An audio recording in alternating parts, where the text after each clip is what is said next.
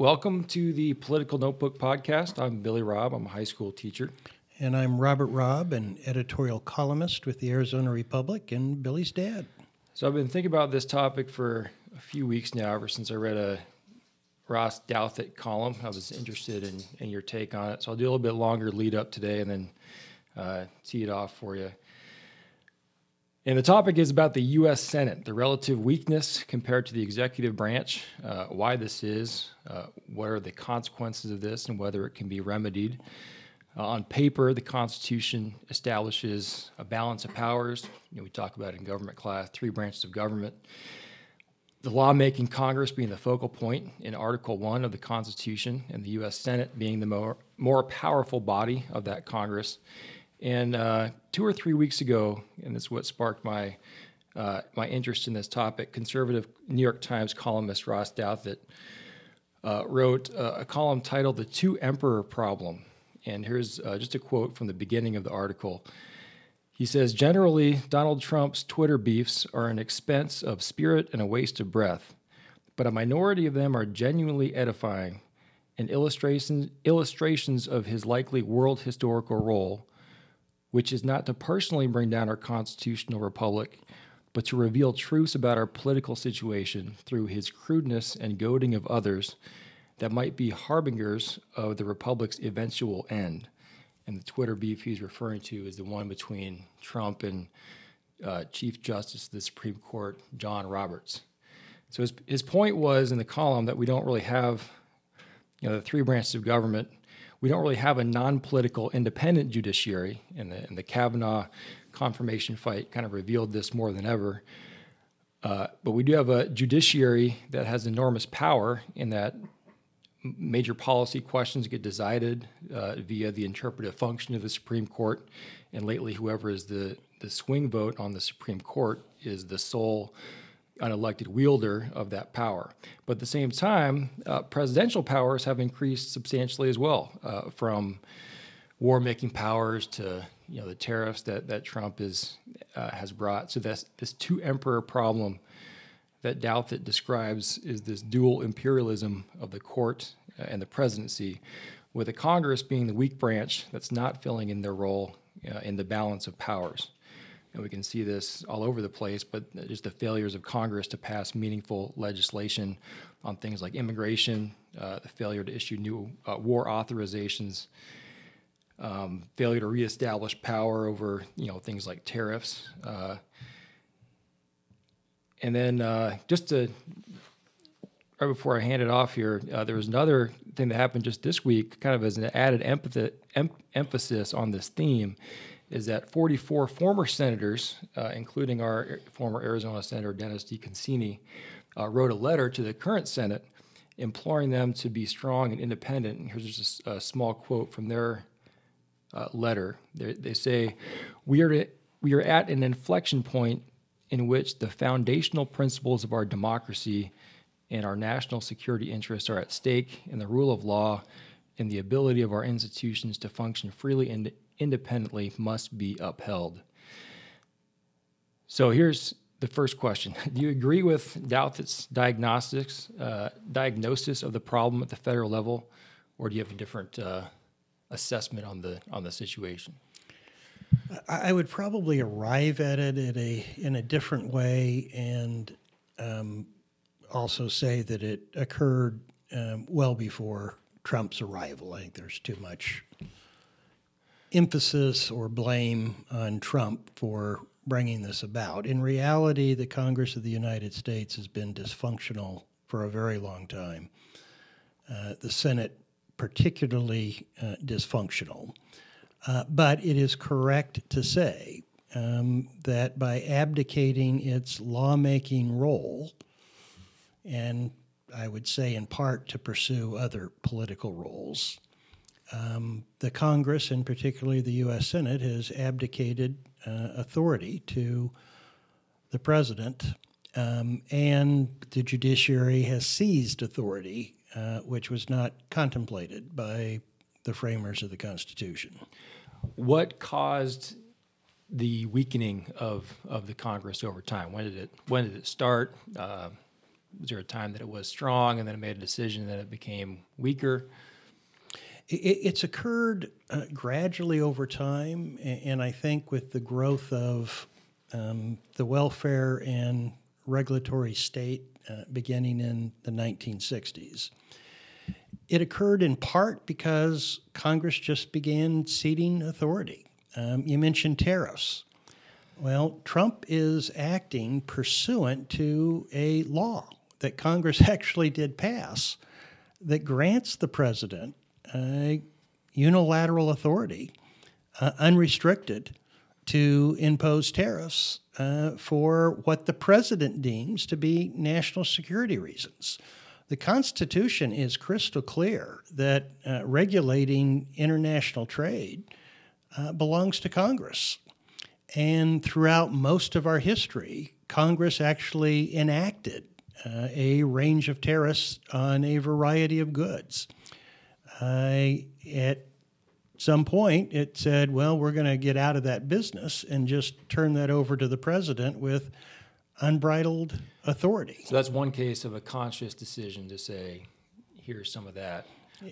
In many other cases, Clean Air Act, setting standards for clean air was turned over to an agency of the executive branch rather than Congress saying, here's what the standards should be.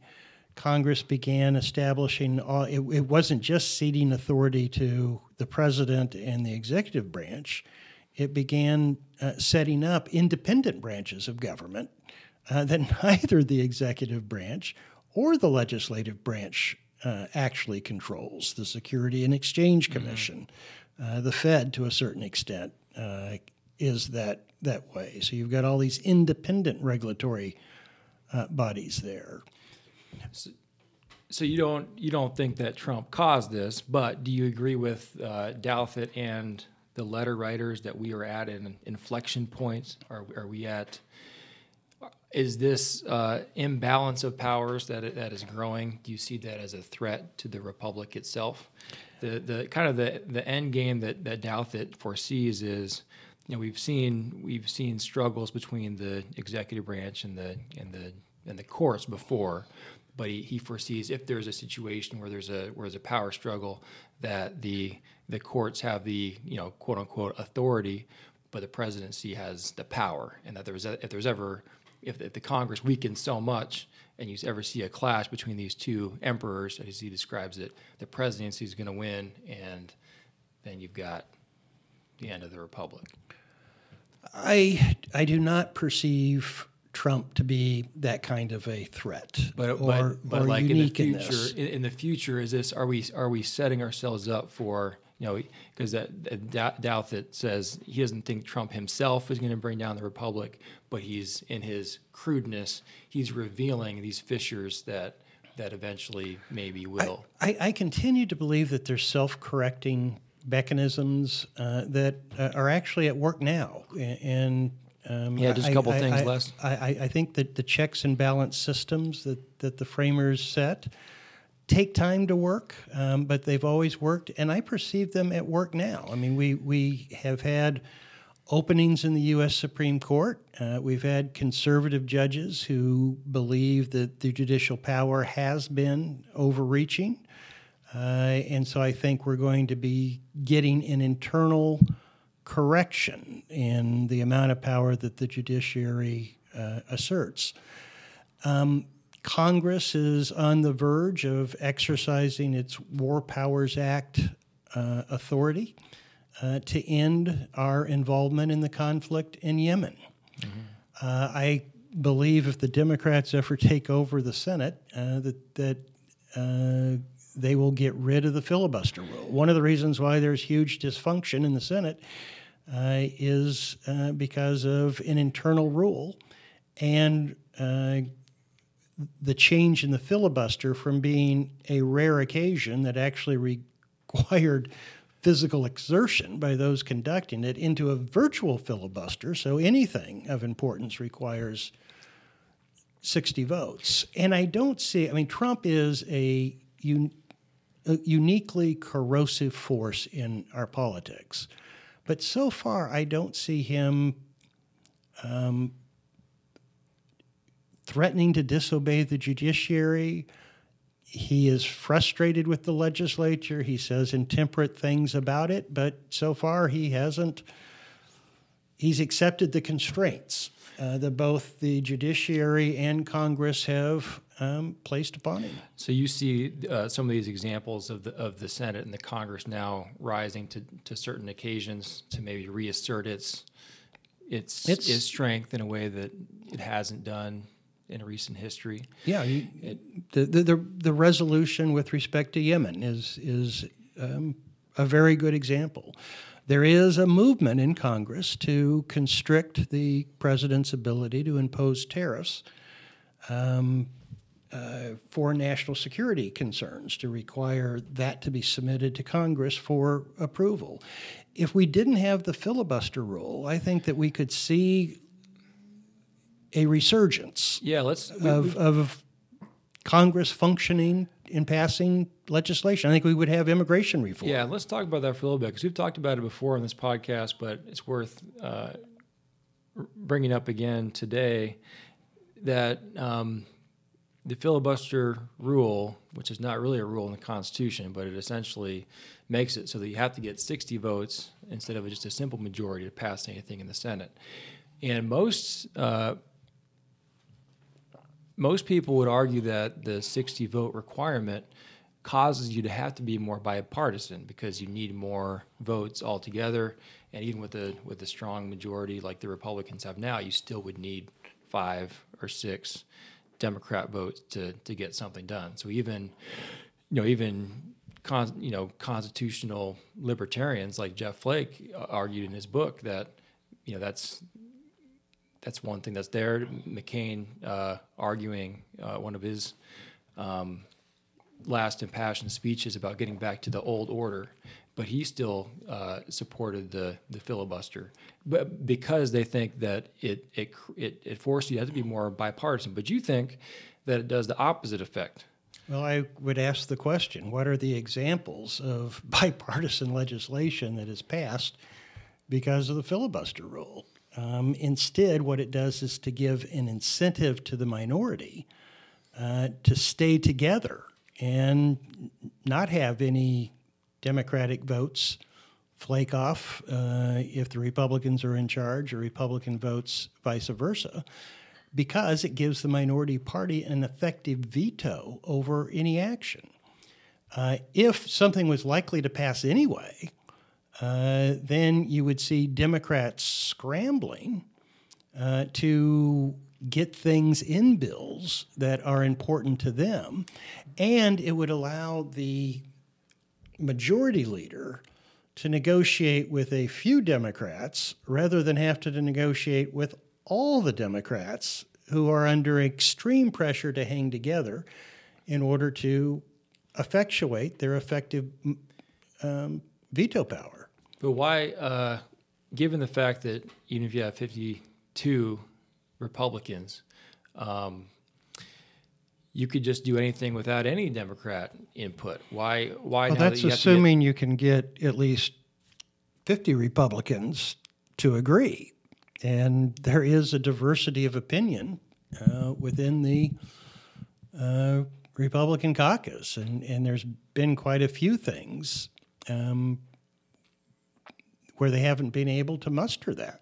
So you think something like, I can't remember what context, maybe it was immigration reform that we talked about it before, where they're having trouble coming to an agreement. I don't think there's any question that if the filibuster rule didn't exist, we would have seen immigration reform in this country a while back. And what about, we're about a week away from the budget showdown. How does the filibuster rule affect budget negotiations? I mean, and this maybe it relates to also the question of the Senate taking back some independence. You think there's any chance that the Senate Republicans just say, let's just forget about Trump and this $5 billion wall demand, and let's just sign a spending bill that we think is sensible, and just dare him to veto it? This is an excellent example, because I don't think there are 60 votes in the Senate for permanent funding for Homeland Security that either includes the money for the wall or excludes the money for the wall. So for anything. So they will punt it. And this is what's happened with funding. The most basic function of Congress is to fund the national government. And they can't ever do that. If you didn't have the filibuster rule, I am confident there would be 50 votes for something. I don't know whether it would be with the wall or without the wall. But at 60 votes, there's not going to be enough votes either way. So this could be a way to not only pass more stuff, but probably reassert the power of the body itself. Oh, there's no question. If the Senate was capable of passing legislation, it would have a much greater chance of recovering its authority. There is, however, a question, and this is sort of an unconventional view, as to whether they really want to do that. Part of the reason why we've had a reduction in the power of Congress is that it's no longer principally a lawmaking body. Committee hearings used to be and are supposed to be for the purposes of legislating. So you accept testimony related to legislation that you're considering.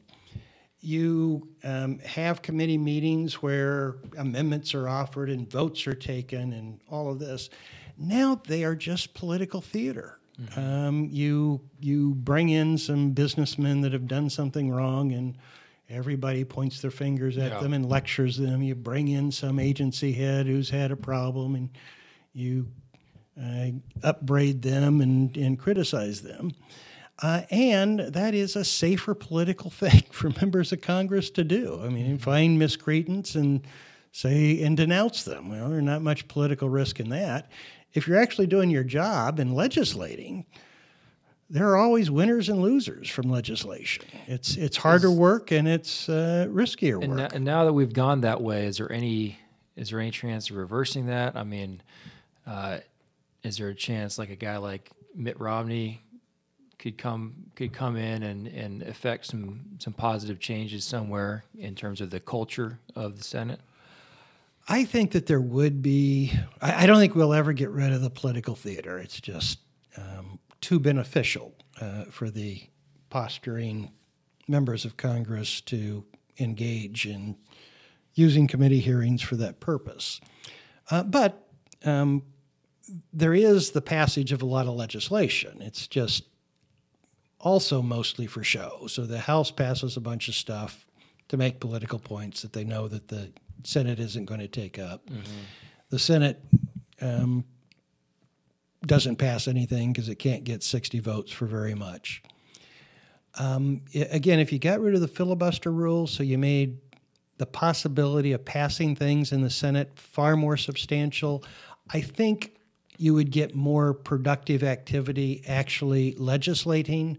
And part of that legislating would be to recover authority which has been ceded or seized by the executive branch. And ending the filibuster rule would just be a 60 vote right now? Like they can vote, let's just end it? It can actually be ended by the majority with a simple majority vote at any point in time. When the Democrats were in charge but didn't have 60 votes, Harry Reid got rid of the filibuster rule for executive branch appointments and judicial appointments except for the Supreme Court.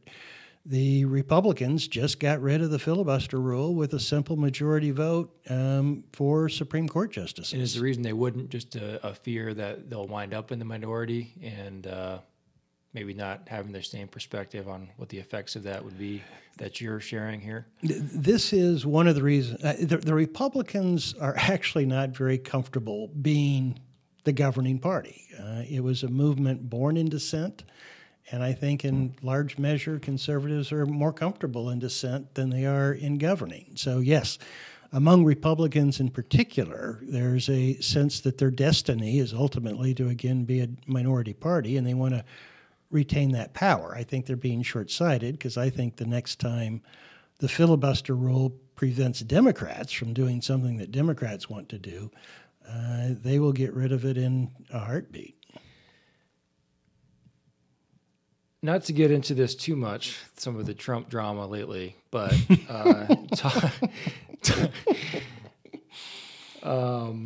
talk of impeachment has been getting stronger after the Michael Cohen sentencing and some other news coming out. Do you see any chance, or, I don't know, of the Republicans in the Senate ever being willing to even consider impeachment based on the supposed evidence that's come out now? And do you think that the House Democrats might move towards impeachment, even knowing that the result in the Senate would unlikely be a conviction? Republican House members did that with Bill Clinton. I mean, there was never a chance that Clinton was going to get convicted. And they knew that at the time? They knew it at the time, and they proceeded. There becomes sort of internal momentum that develops, and the anti-Trump sentiment among Democrats is so strong that I have a real apprehension that there will be a movement. There is in the Cohen pleading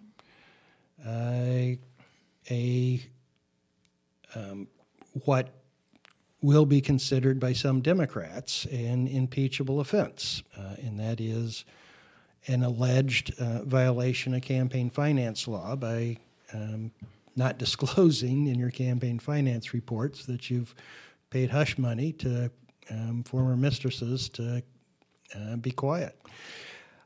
I happen to think that that's a misreading of the campaign finance laws, but I believe that Democrats will perceive that if Trump violated campaign finance laws, that would be grounds for impeachment, among other things.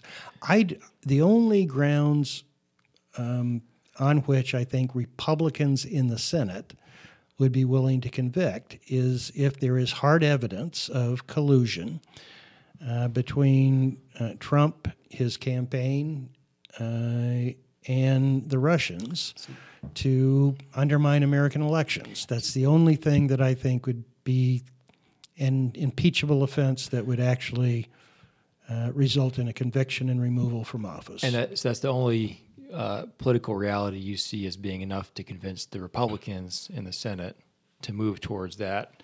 Do you think they actually would move towards it if that was there? Even after all the apologies and looking the other way and excuses, and that's different. That would be substantially different. Even if Trump support, even if no other political pressure changes, that would be enough to tip. Yes. If Teflon Don, even that's not enough to. That would be enough to bring him down. Yes, if Trump conspired with the Russian government to undermine our elections, I think he will be impeached in a heartbeat and convicted in a heartbeat. So that would be a matter of Mueller bringing that evidence. Yeah, assuming, well, as we've discussed before, I don't believe there is such evidence. If evidence isn't presented, but that I do believe. They wouldn't be trying to minimize it and no, that would be the end of the Trump presidency. But anything short of that, the Democrats might bring the impeachment, but it would just kind of end where it ended with the Clinton. Based upon anything that's out there now, so anything which is knowable. If the Democrats proceeded to impeach on those grounds, I don't believe hardly any Republicans would support it. If that all depends on the Mueller investigation, why wouldn't what's stopping the Senate Republicans from enacting a legislation to protect Mueller from being fired? Because there is not a perception that he is in any danger of being fired, And the legislation that has been proposed is unconstitutional. There used to be a special prosecutor statute that created an independence, a legal independence, and beyond the reach of the president. That's not what happened in the Mueller investigation. He is a functionary of the Department of Justice, which reports to the president. And all of the legislation goes beyond simply saying you can't fire this guy. It includes other things that could result in a runaway investigation. So I don't think. I mean, the Democrats will try to make that part of whatever budget deal is enacted. So there's more of this to play out, and that might result in it. If Trump did fire Mueller before a report is finalized, that might change the political dynamic as well. But I don't think Republicans are going to be willing to give Mueller, after the fact, a status that he doesn't currently have, and which Congress on a bipartisan basis said, we don't want that anymore. I mean, there's a reason why we don't have the special prosecutor legislation. It was you routinely had prosecutors run amok. Mm-hmm. All right, final question here. I'm going to ask you to make a prediction. What happens first? Trump no longer president of the United States, or Robert Sarver no longer owner of the Phoenix Suns? Since Trump can be ousted against his will, and Sarver cannot, I would predict that it will be Trump who goes first. Do you have any strong opinions on the stadium arena situation? I have mixed sentiments, and in my previous life, I did play a role in getting public support for two professional sports facilities in the Valley, the Scottsdale Spring Training Baseball Stadium and the Diamondbacks Stadium.